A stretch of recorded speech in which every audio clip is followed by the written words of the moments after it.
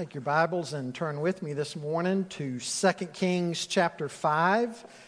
Now, I've mentioned to you that coming up with the start of school will be in the little New Testament letter of Colossians. And so I encourage you to be studying through Colossians as we will be starting that series very soon. But this morning, find 2 Kings chapter 5. And we're going to look this morning at the topic, the necessity of obedience in a Christian's life. Now, by that title, I certainly do not mean to imply that Naaman was a believer. Now, I think by the end of the story he was, because he gave glory to God and recognized the God of Israel. But what a tremendous example his obedience is to you and me as believers. Would you stand for the reading of God's Word? We'll begin in verse 1 and read down through verse 15. Verse 1 says, Naaman, commander of the army of the king of Syria, was a great man with his master and in high favor because by him the Lord had given victory to Syria. He was a mighty man of valor, but he was a leper. Now the Syrians, on one of their raids, had carried off a little girl from the land of Israel, and she worked in the service of Naaman's wife. She said to her mistress, "Would that my Lord were with a prophet who is in Samaria, he would cure him of his leprosy." So Naaman went in and told his Lord, "Thus and so spoke the girl from the land of Israel." And the king of Syria said, "Go now, and I will send a letter to the king of Israel." So he went, taking with him 10 talents of silver, 6,000 shekels of gold, and 10 changes of clothing. And he brought the letter to the king of Israel, which read, "When this letter reaches you, know that I have sent to you Naaman my servant, that you may cure him of his leprosy." And when the king of Israel read the letter, he tore his clothes and said, "Am I God, to kill and to make alive, that this man sends word to me to cure a man of his leprosy? Only consider and see how he is seeking a quarrel with me." But when Elisha, the man of God, heard that the king of Israel had torn his clothes, he sent to the king, saying, "Why have you torn your clothes? Let him come now to me, that he may know that there is a prophet in Israel." So Naaman came with his horses and chariots and stood at the door of Elisha's house. And Elisha sent a messenger to him, saying, "Go and wash in the Jordan 7 times, and your flesh shall be restored, and you shall be clean." But Naaman was angry and went away, saying, "Behold, I thought that he would surely come out to me and stand and call upon the name of the Lord his God and wave his hand over the place and cure the leper. Are not Abana and Pharpar, the rivers of Damascus, better than all the waters of Israel? Could I not wash in them and be clean?" So he turned and went away in a rage. But his servants came near and said to him, "My father, it is a great word the prophet has spoken to you. Will you not do it? Has he actually said to you, 'Wash and be clean'?" So he went down and dipped himself 7 times in the Jordan according to the word of the man of God, and his flesh was restored like the flesh of a little child, and he was clean. Then he returned to the man of God, he and all his company, and he came and stood before him, and he said, "Behold, I know that there is no God in all the earth but in Israel, so accept now a present from your servant." Father, we thank you for this tremendous story tucked away in the pages of the Old Testament about the value, the importance, the necessity of obedience. And I think of Jesus' words in the New Covenant in John 14, where he said, "He that loves me will keep my commandments. And the one who keeps my commandments, I will come to him, and my Father and I will reveal ourselves to him." God, help us as believers to understand the importance of the application of your word in our everyday lives. As we look at our relationships, as we look at our work, as we look at everything that you bring into our lives, help us to understand that's an arena in which we are to live to your honor and glory. And we're to obey you. May we be found faithful.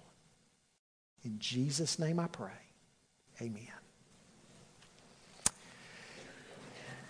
I want to give us a challenge today for obedient living.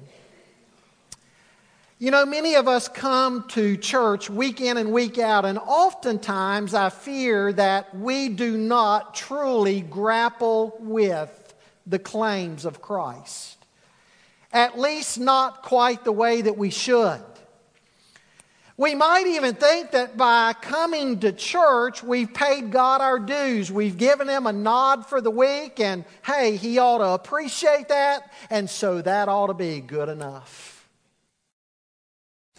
You know, I think of oftentimes in the Old Testament how God's people would bring a sacrificial gift to God there at the temple, and they would try to appease Him through the offering of those gifts, and then they would go right back out in their lives and they would live the same old way. There would be no change in their lives. And so God said He was going to reject their gifts. And He was going to reject their worship.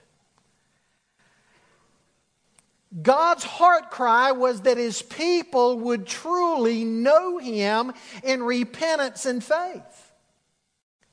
And that then their worship and their gifts were the overflow of that.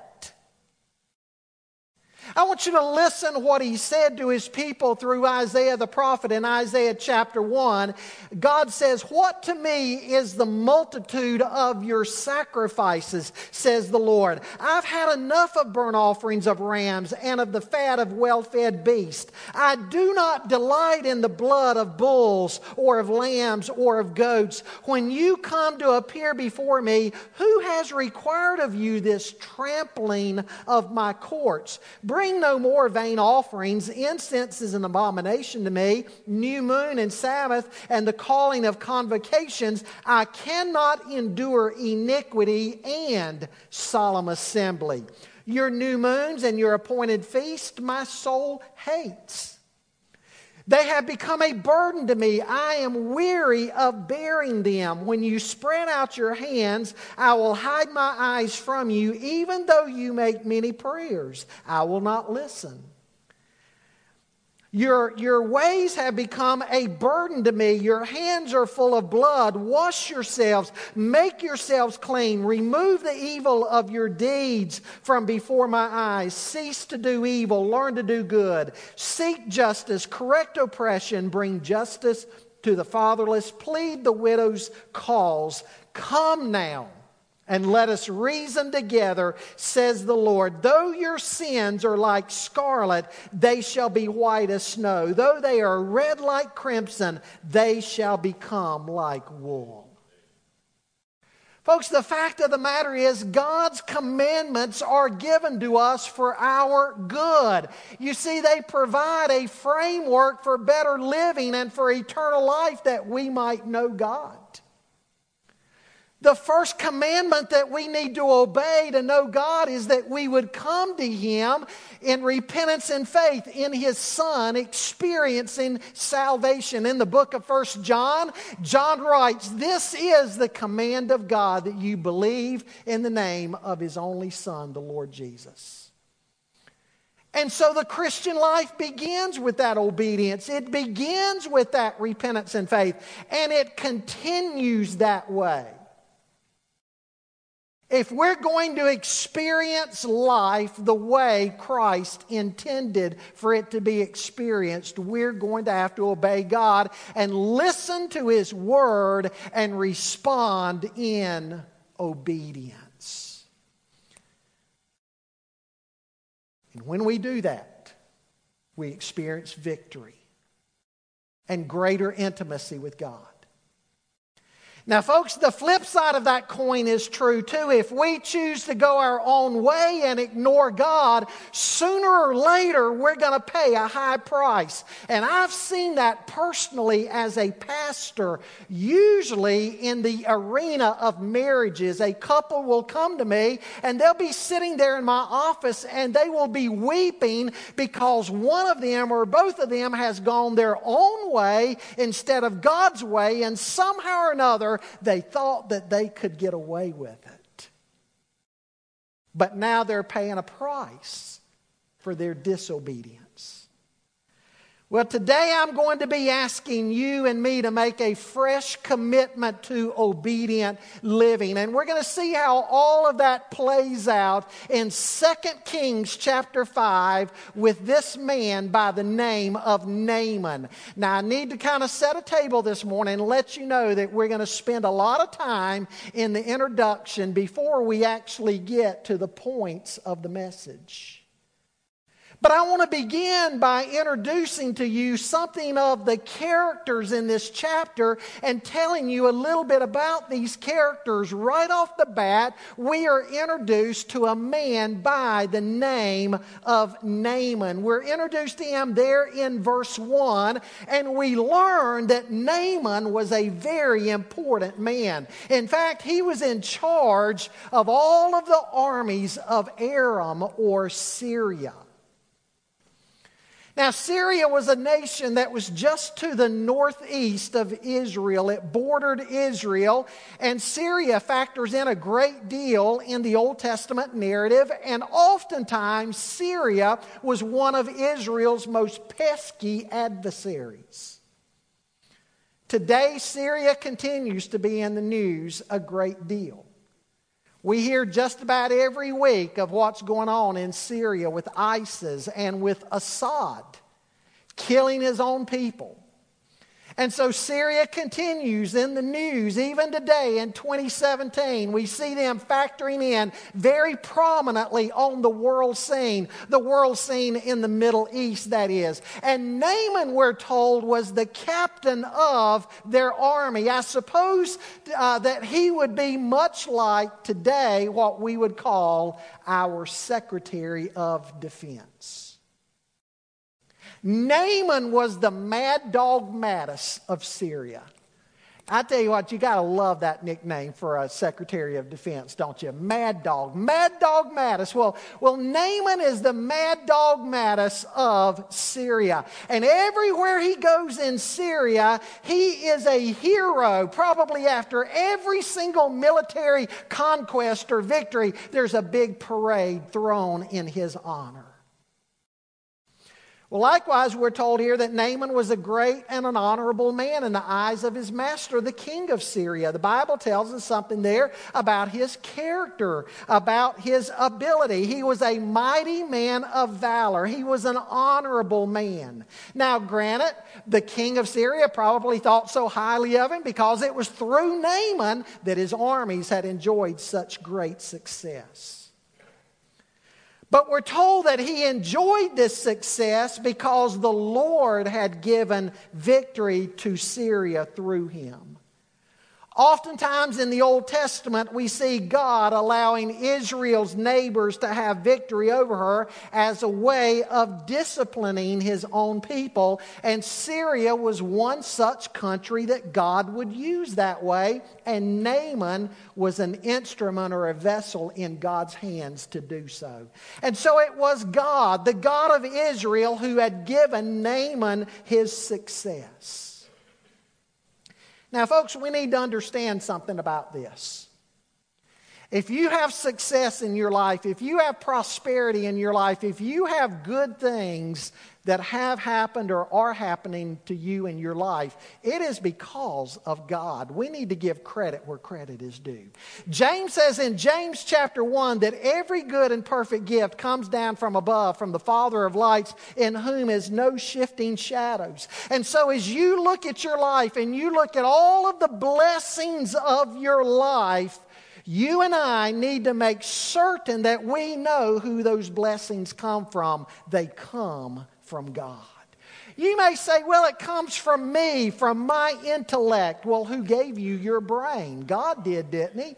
You might say it comes from my hard work, my work ethic, and my energy. Well, who gave you your energy? Who gave you your good health? God did. And so we need to give God credit. God had given Naaman great success, but over Naaman's life, regardless of the successful man that he was, regardless of the man of nobility that he was, there was a dark cloud that hung over his life, and it was that dark cloud of the disease of leprosy. Leprosy was a horrible disease of the skin. It's still around today. It's rare, it's treatable, it's even curable. In Naaman's day, it wasn't. In Naaman's day, leprosy was a death sentence. At bare minimum, it would mean that you would have to go outside of the city and you would have to live a very lonely existence. It wasn't until 1960 that a cure was found for leprosy. And by the way, we don't call it all the time, we don't call it leprosy anymore because of the psychological factor. They call it Hansen's disease because of G.A. Hansen, who is the man who discovered the causative bacteria behind leprosy. And so if you've got leprosy, it sounds a whole lot better to say you've got Hansen's disease rather than being called a leper. Leprosy deadened the nerve endings so that lepers were constantly hurting themselves, or they were burning themselves. And they would end up with sores which would be very difficult to heal. And so on top of the skin condition, it was common to see somebody with oozing body sores in the more advanced conditions. The different parts of the body could literally rot off. Usually it would be parts of the body like the ears, the nose, the fingers, the toes. I've read in the worst cases, the victim would hardly even be recognizable as a human being anymore. Folks, that's the type of disease that Naaman had. Now, we don't know how advanced it was. We do know that he had been allowed to continue in his post, so probably it was not in the final stages yet. But still a very serious condition. And then in verses 2 and 3, we meet this wonderful little slave girl. And I want you to think about this little slave girl for a moment, because we tend too oftentimes to just pass right over her and we ignore her in the narrative. But I want you to think about this little slave girl. What if you had been captured by a foreign enemy and held as a captive? I'm sure she was a young lady with hopes and dreams of her own. But now all of her hopes and her dreams would have been interrupted by her captivity. And yet she wishes well for her master. Now, folks, she's a wonderful example to us about a young lady who is not bitter. You know, Jesus said that we are to love our enemies, even those who despise us and say all manner of evil against us and do things bad against us. We are to love them, and we're to pray for them, and we're to wish them well. And this young lady is a model of that. She's one of the heroes in the story. So let's not pass over her. She's got a message of hope for Naaman. She tells Naaman's wife, who in turn tells Naaman, who then tells the king. And the king says, Naaman, I want you to go. I want you to find help. And he sends Naaman to the king of Israel. And along with sending Naaman, he gives him these big gifts. I've read that the gifts would amount something like $1 million today. In verses 6 and 7, we meet the king of Israel, who underscores for us just how serious leprosy was. He recognizes that leprosy was a hopeless condition and that he's not God who's able to heal. And so what in the world is he supposed to do about this situation? And so he interprets all this that the king of Syria is only trying to pick a fight with him. Well, folks, we read earlier how the whole story turns out. What are some principles here that we can apply to our lives today? You see, my purpose this morning is not simply to give you a history lesson out of the Bible on this man by the name of Naaman. What I want us to do, I want us to take this story out of the past, bring it into the present. Let's take it out of the thenness and bring it into the nowness. Let's look at it not simply from the wasness, but from the isness. First principle I want you to see with me today is the fact that the events of our lives give us an opportunity for obedience to God. The events of our lives give us the opportunity for obedience to God. And what I want you to understand is that God does not operate out of some vacuum in your life or my life. And this is a very important principle for us to understand, because too often times we do not make a connection between the church pew on Sunday and the office chair on Monday. We do not make a connection between our meeting with God in the morning and our sales meeting that afternoon. We might think, well, one is my church life, the other is my real life. You ever heard anybody talk that way before?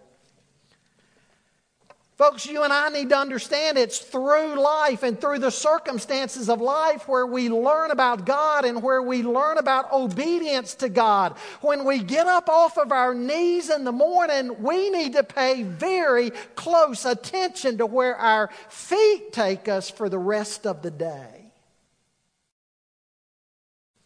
It's in life itself where our faith is played out.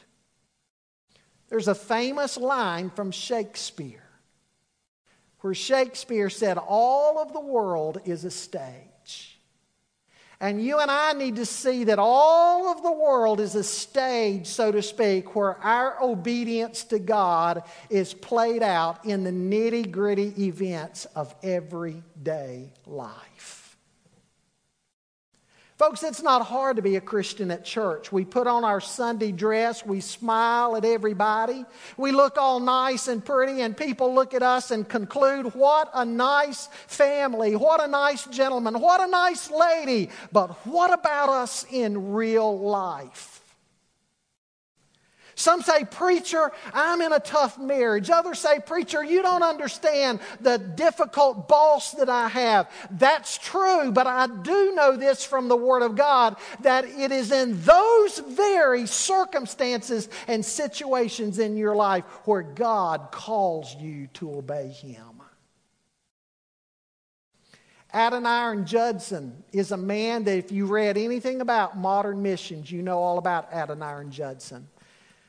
Tremendous missionary in modern days. By the way, speaking of missions, let me commend you on something. I've gotten a letter from Kevin Ezell, North American Mission Board, that out of all of our 81 churches among the Cabarrus Baptist Association, you have led the way once again. This is probably the 10th year now, if not even more. You've led the way in mission giving to North American missions. And so you're to be commended for that, for your missionary heart and missionary giving. Well, Adoniram Judson was a great missionary, and he knew that God had called him into the ministry. And so Adoniram Judson went away to college and then seminary. And when he was getting ready to graduate from seminary, one of the most prominent churches in Boston called him to be their minister. Everybody congratulated him. Such a large, prestigious church to call a man right out of seminary. Everybody was patting him on the back. His family was congratulating him. His mom and his sisters were tickled to death that he was going to be right there around them, nearby, so they could visit with him on a constant basis. And Adoniram Judson shocked everybody when he let them know he was not going to accept that call. God was calling him to the mission field in Burma. People couldn't believe it.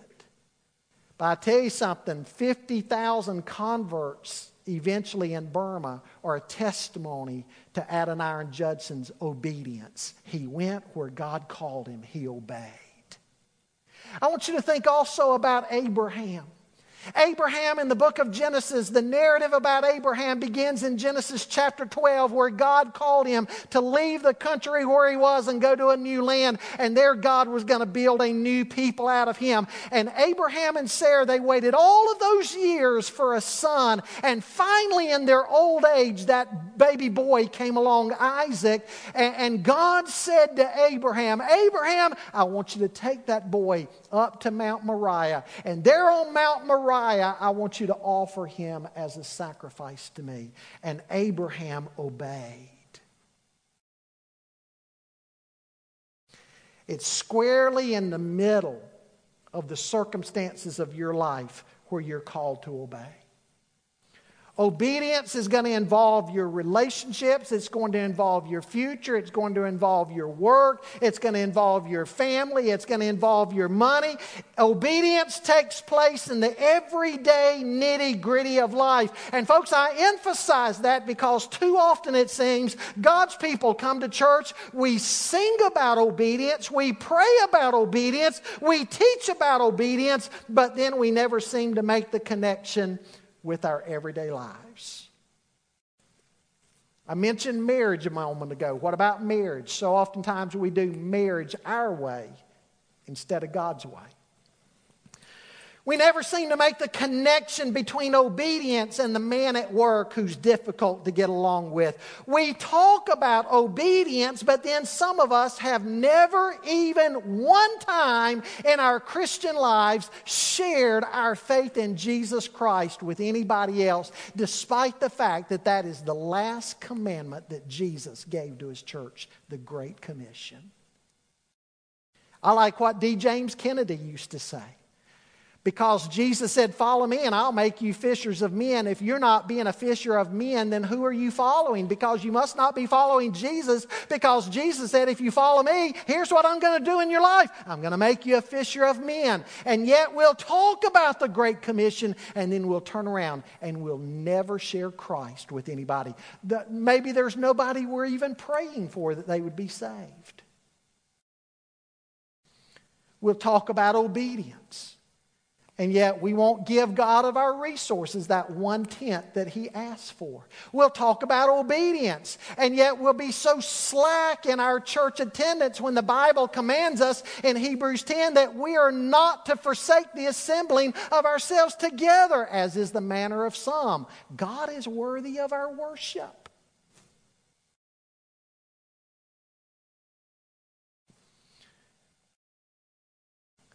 We'll prepare a Sunday school lesson on obedience. And there'll be a brother or sister in our lives that's done something against us and we refuse to forgive them. As the black preachers would say, I'm getting all up in your Kool-Aid this morning.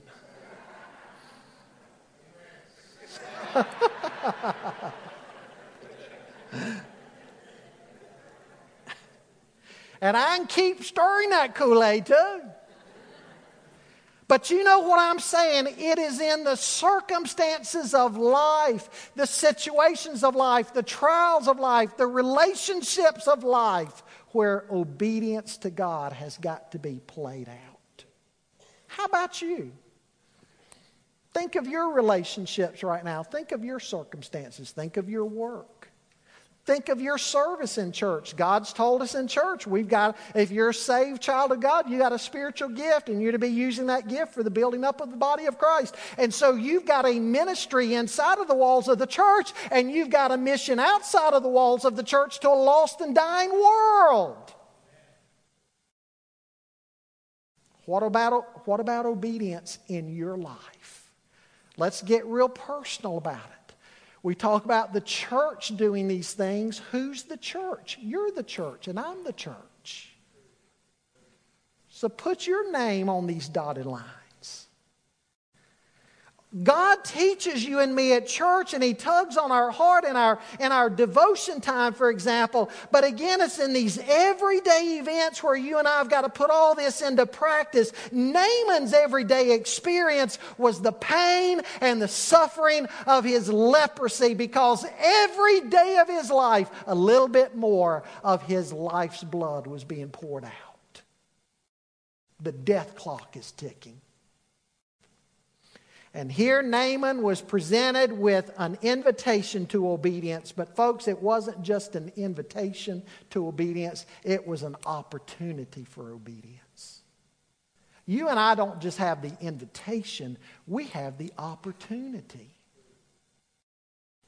Now, what is it that God wished Naaman to learn? He wanted Naaman to learn that the God of Israel was the only God. You see, it's in and through obedience that people learn about God and who God is and what God can do. For example, God called me to preach when I was 19 years old. If through my obedience you just simply learn a little bit more about me, then my preaching has been a colossal waste of time.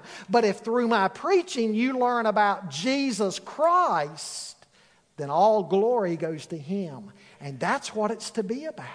So through your obedience and whatever God's called you to do, as you do that, as you carry out God's call on your life, and people see Christ in you and give Him glory, folks, that's the point.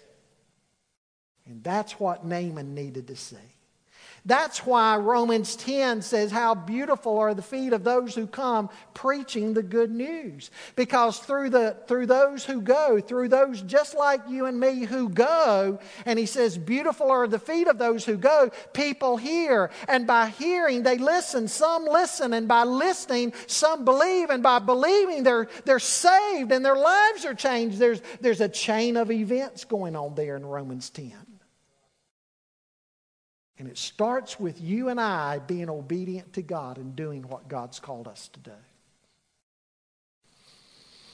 Obedience. The events of our lives give us an opportunity for obedience to God. Secondly, this morning, I want to say, forget about how you think the situation should be handled. Forget about how you think the situation should be handled. In verse 9, notice what he says there in verse 9. Back up to verse 8. But when Elisha, the man of God, heard that the king of Israel had torn his clothes, he sent to the king saying, why have you torn your clothes? Let him come now to me, that he may know that there's a prophet in Israel. So Naaman came with his horses and chariots and stood at the door of Elisha's house. And Elisha sent a messenger to him, saying, go and wash in the Jordan 7 times, and your flesh shall be restored, and you shall be clean. But Naaman was angry and went away, saying, behold, I thought, circle that, I thought that he would surely come out and stand and call upon the name of the Lord his God and wave his hand over the place and cure the leper. Naaman's got all these ideas. Naaman wanted to do things his way. He's got all this figured out about how the order of events are supposed to be. And he's mad as a wet hen because Elisha doesn't even bother to come out to him in person. Here's Naaman. He rides up in front of Elisha's house with his entourage. One writer says it would have looked like a presidential motorcade pulling into a middle-class neighborhood. He would have stood out like a sore thumb. After all, he's important back home. He thinks, I'll get to Elisha's house. Elisha's going to come out, and Elisha's going to go through some big religious ritual, some big show of religion, ceremony and pomp and circumstance. I mean, it's going to be a big deal. He's going to wave this hand and that hand and shake this foot and that foot and sprinkle a little incense here or there and wave something and pronounce something over me, and I'm going to be healed. I'll never forget, as a 10 or 11-year-old boy growing up in Charlotte, through my dad's work, one of his best friends, when his company would have these big get-togethers and all, people would come in from different regions. A good friend of his was from Philadelphia, and we would go up to Philadelphia to see them. They would come down and visit us. When we were up in Philadelphia visiting them one time, like I say, I was only probably 10 years old. They were Catholics, and I went to church with them. And obviously it was a pre-Vatican II Catholic church. Everything was still very traditional. They said the Mass in Latin. The priest would wave the incense and all kinds of chants. And in the service, all of a sudden, they would jump up from their pew and they'd be down on the kneeling bench. Well, I wouldn't understand what was going on, so I'd follow suit. I'd go down to the kneeling bench. Time I got down, they'd got up. I'd get back up, they'd got back down again. They'd say, "The Lord bless you." I'd say, "The Lord bless you." But by then, they were saying amen. I mean, I was lost through that whole service. All that pomp and circumstance that was going on. I had no idea what was going on. And that's what Naaman is expecting. He's expecting that Elisha's going to come out and do all this. Elisha doesn't even go to the door. Could you imagine a motorcade of a world dignitary pulling up in front of your house today and you don't even go out to greet them? You say, "How rude." No, he wasn't being rude. Because again, he's trying to prove a point. It's not the prophet, it's not the man. He wants Naaman to see God. That's why he sends his servant out. Elisha's got the attitude of John the Baptist. Remember John the Baptist? When everybody said about John, "John, do you realize they're not following you? They're following Jesus now?" And John responded by saying, "Don't you understand? I've got to decrease. He must increase." That's what Elisha's doing. And so Elisha simply sends the messenger to the door, and the messenger says, "Go wash in the Jordan 7 times. A couple of things don't make sense here. First of all, the Jordan. Have you seen the Jordan? Some of you have. At least when it's not in flood stage, it's basically a muddy creek. Now, it factors prominently into the Old Testament story. They crossed the Jordan in flood stage going into the promised land. Jesus was baptized in the Jordan. John the Baptist was baptized in the Jordan. Factors in very importantly in the biblical narrative, but there's nothing impressive about the Jordan. I remember David Fink talking about visiting, I believe they were in Houston, and while they were in Houston, Texas, they were going to go down and see the Rio Grande. He'd always wanted to see the Rio Grande, the mighty rushing Rio Grande. 5 times the size of the Mississippi or something, he thought. He got down there and he said, "Scott, basically it's a little creek and the kids were jumping across to and fro from it." That's how the Jordan? Don't we have better rivers back in Samaria and dip 7 times? What is all of that about? But the river wasn't the point.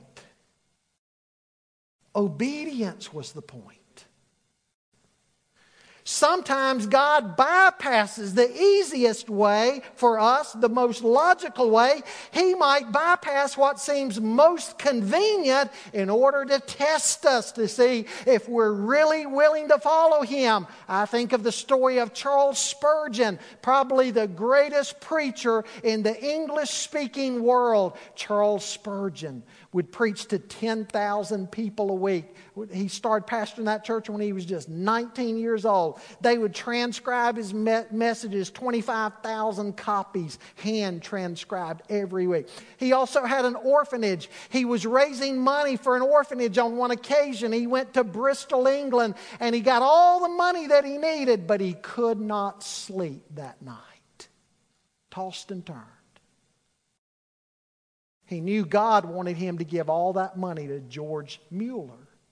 George Mueller, also famous for orphanages. George Mueller had a principle in mind. He would never ask for money.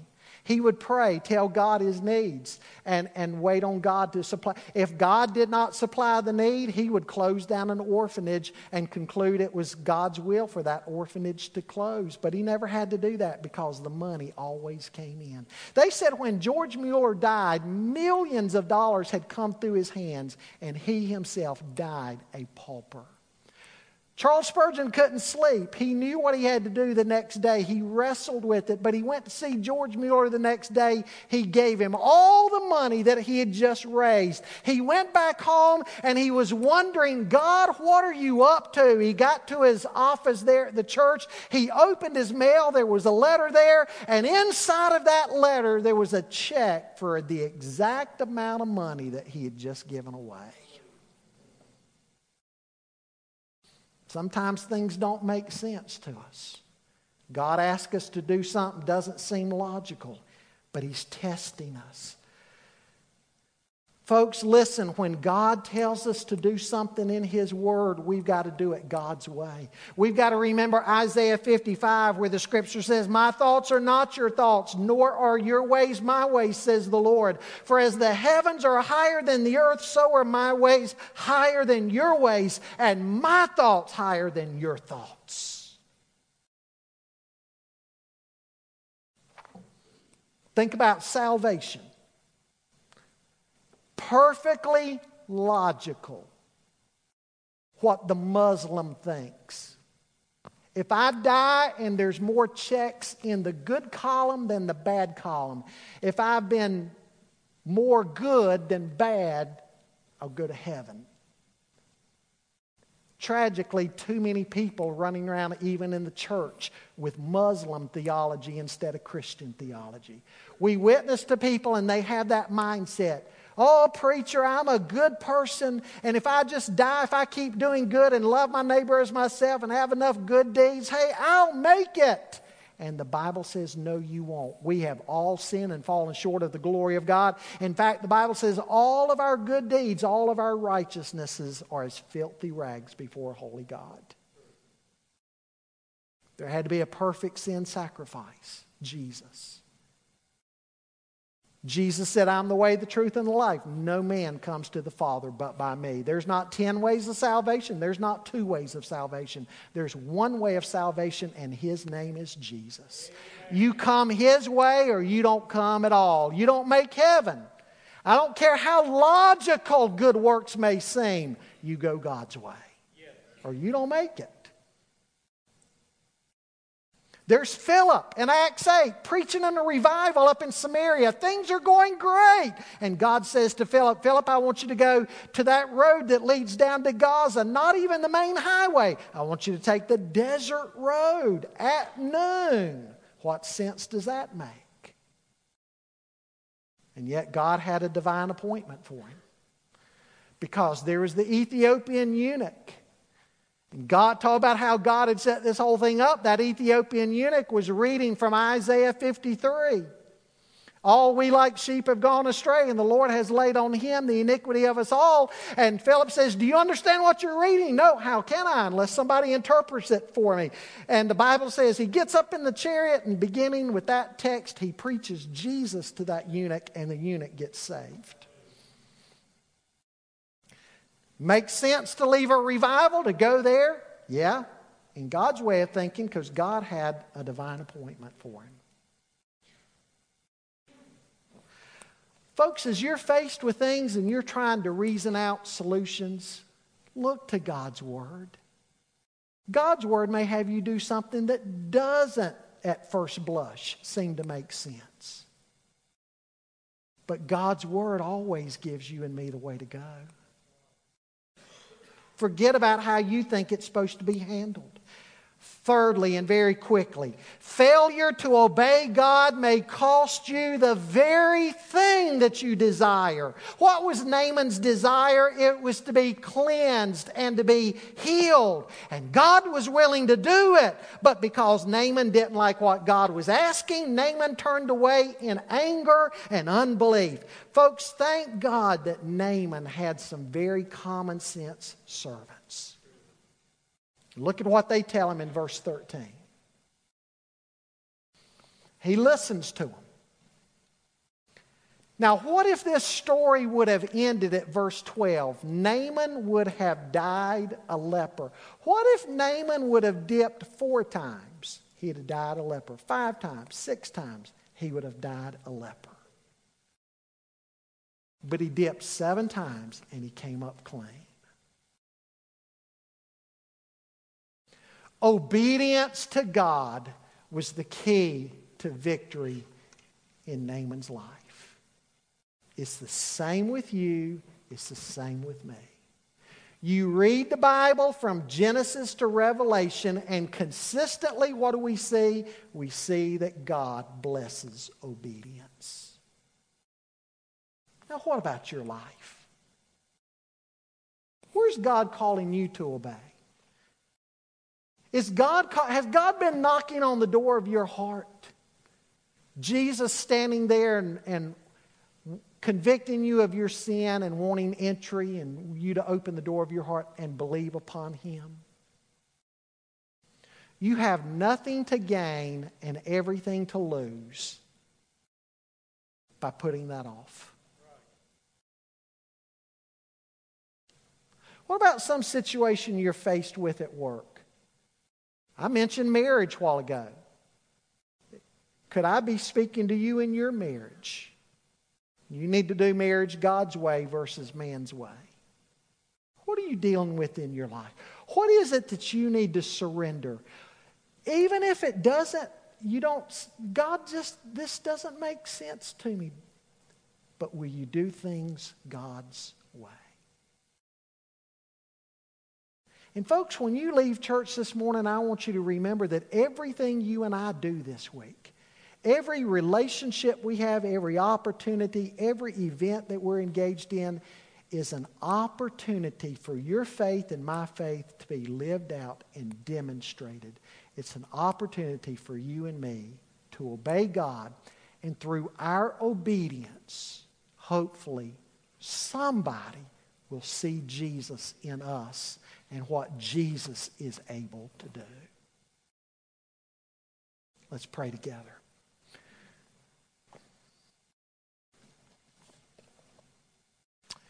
Father, again, we thank you for this beautiful narrative tucked inside the pages of the Old Testament.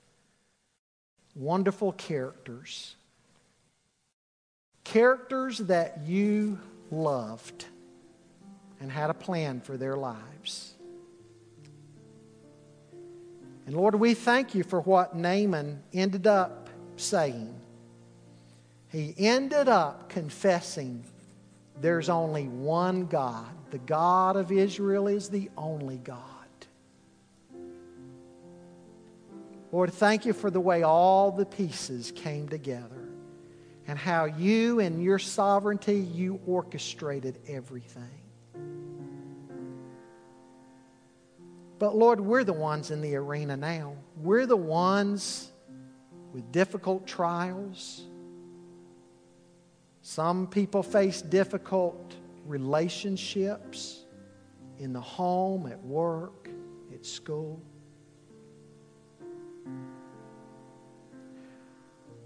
Lord, as people who confess the name of Christ, I pray that we would walk in obedience to you. In fact, according to 1 John, if we say with our lips that we know you and we consistently don't obey you, then we're not really believers to start with. Help us to obey you, to follow you, to give glory to you. I pray for that one who needs to obey you right now and come to Christ. I pray for that marriage. I pray for that man who perhaps needs to go to a brother. Maybe somebody even from his past. Some neighbor perhaps that did him wrong and he needs to get that right. God, you know all the situations. If I go trying to list them all out, I'd forget something. But you know people's hearts.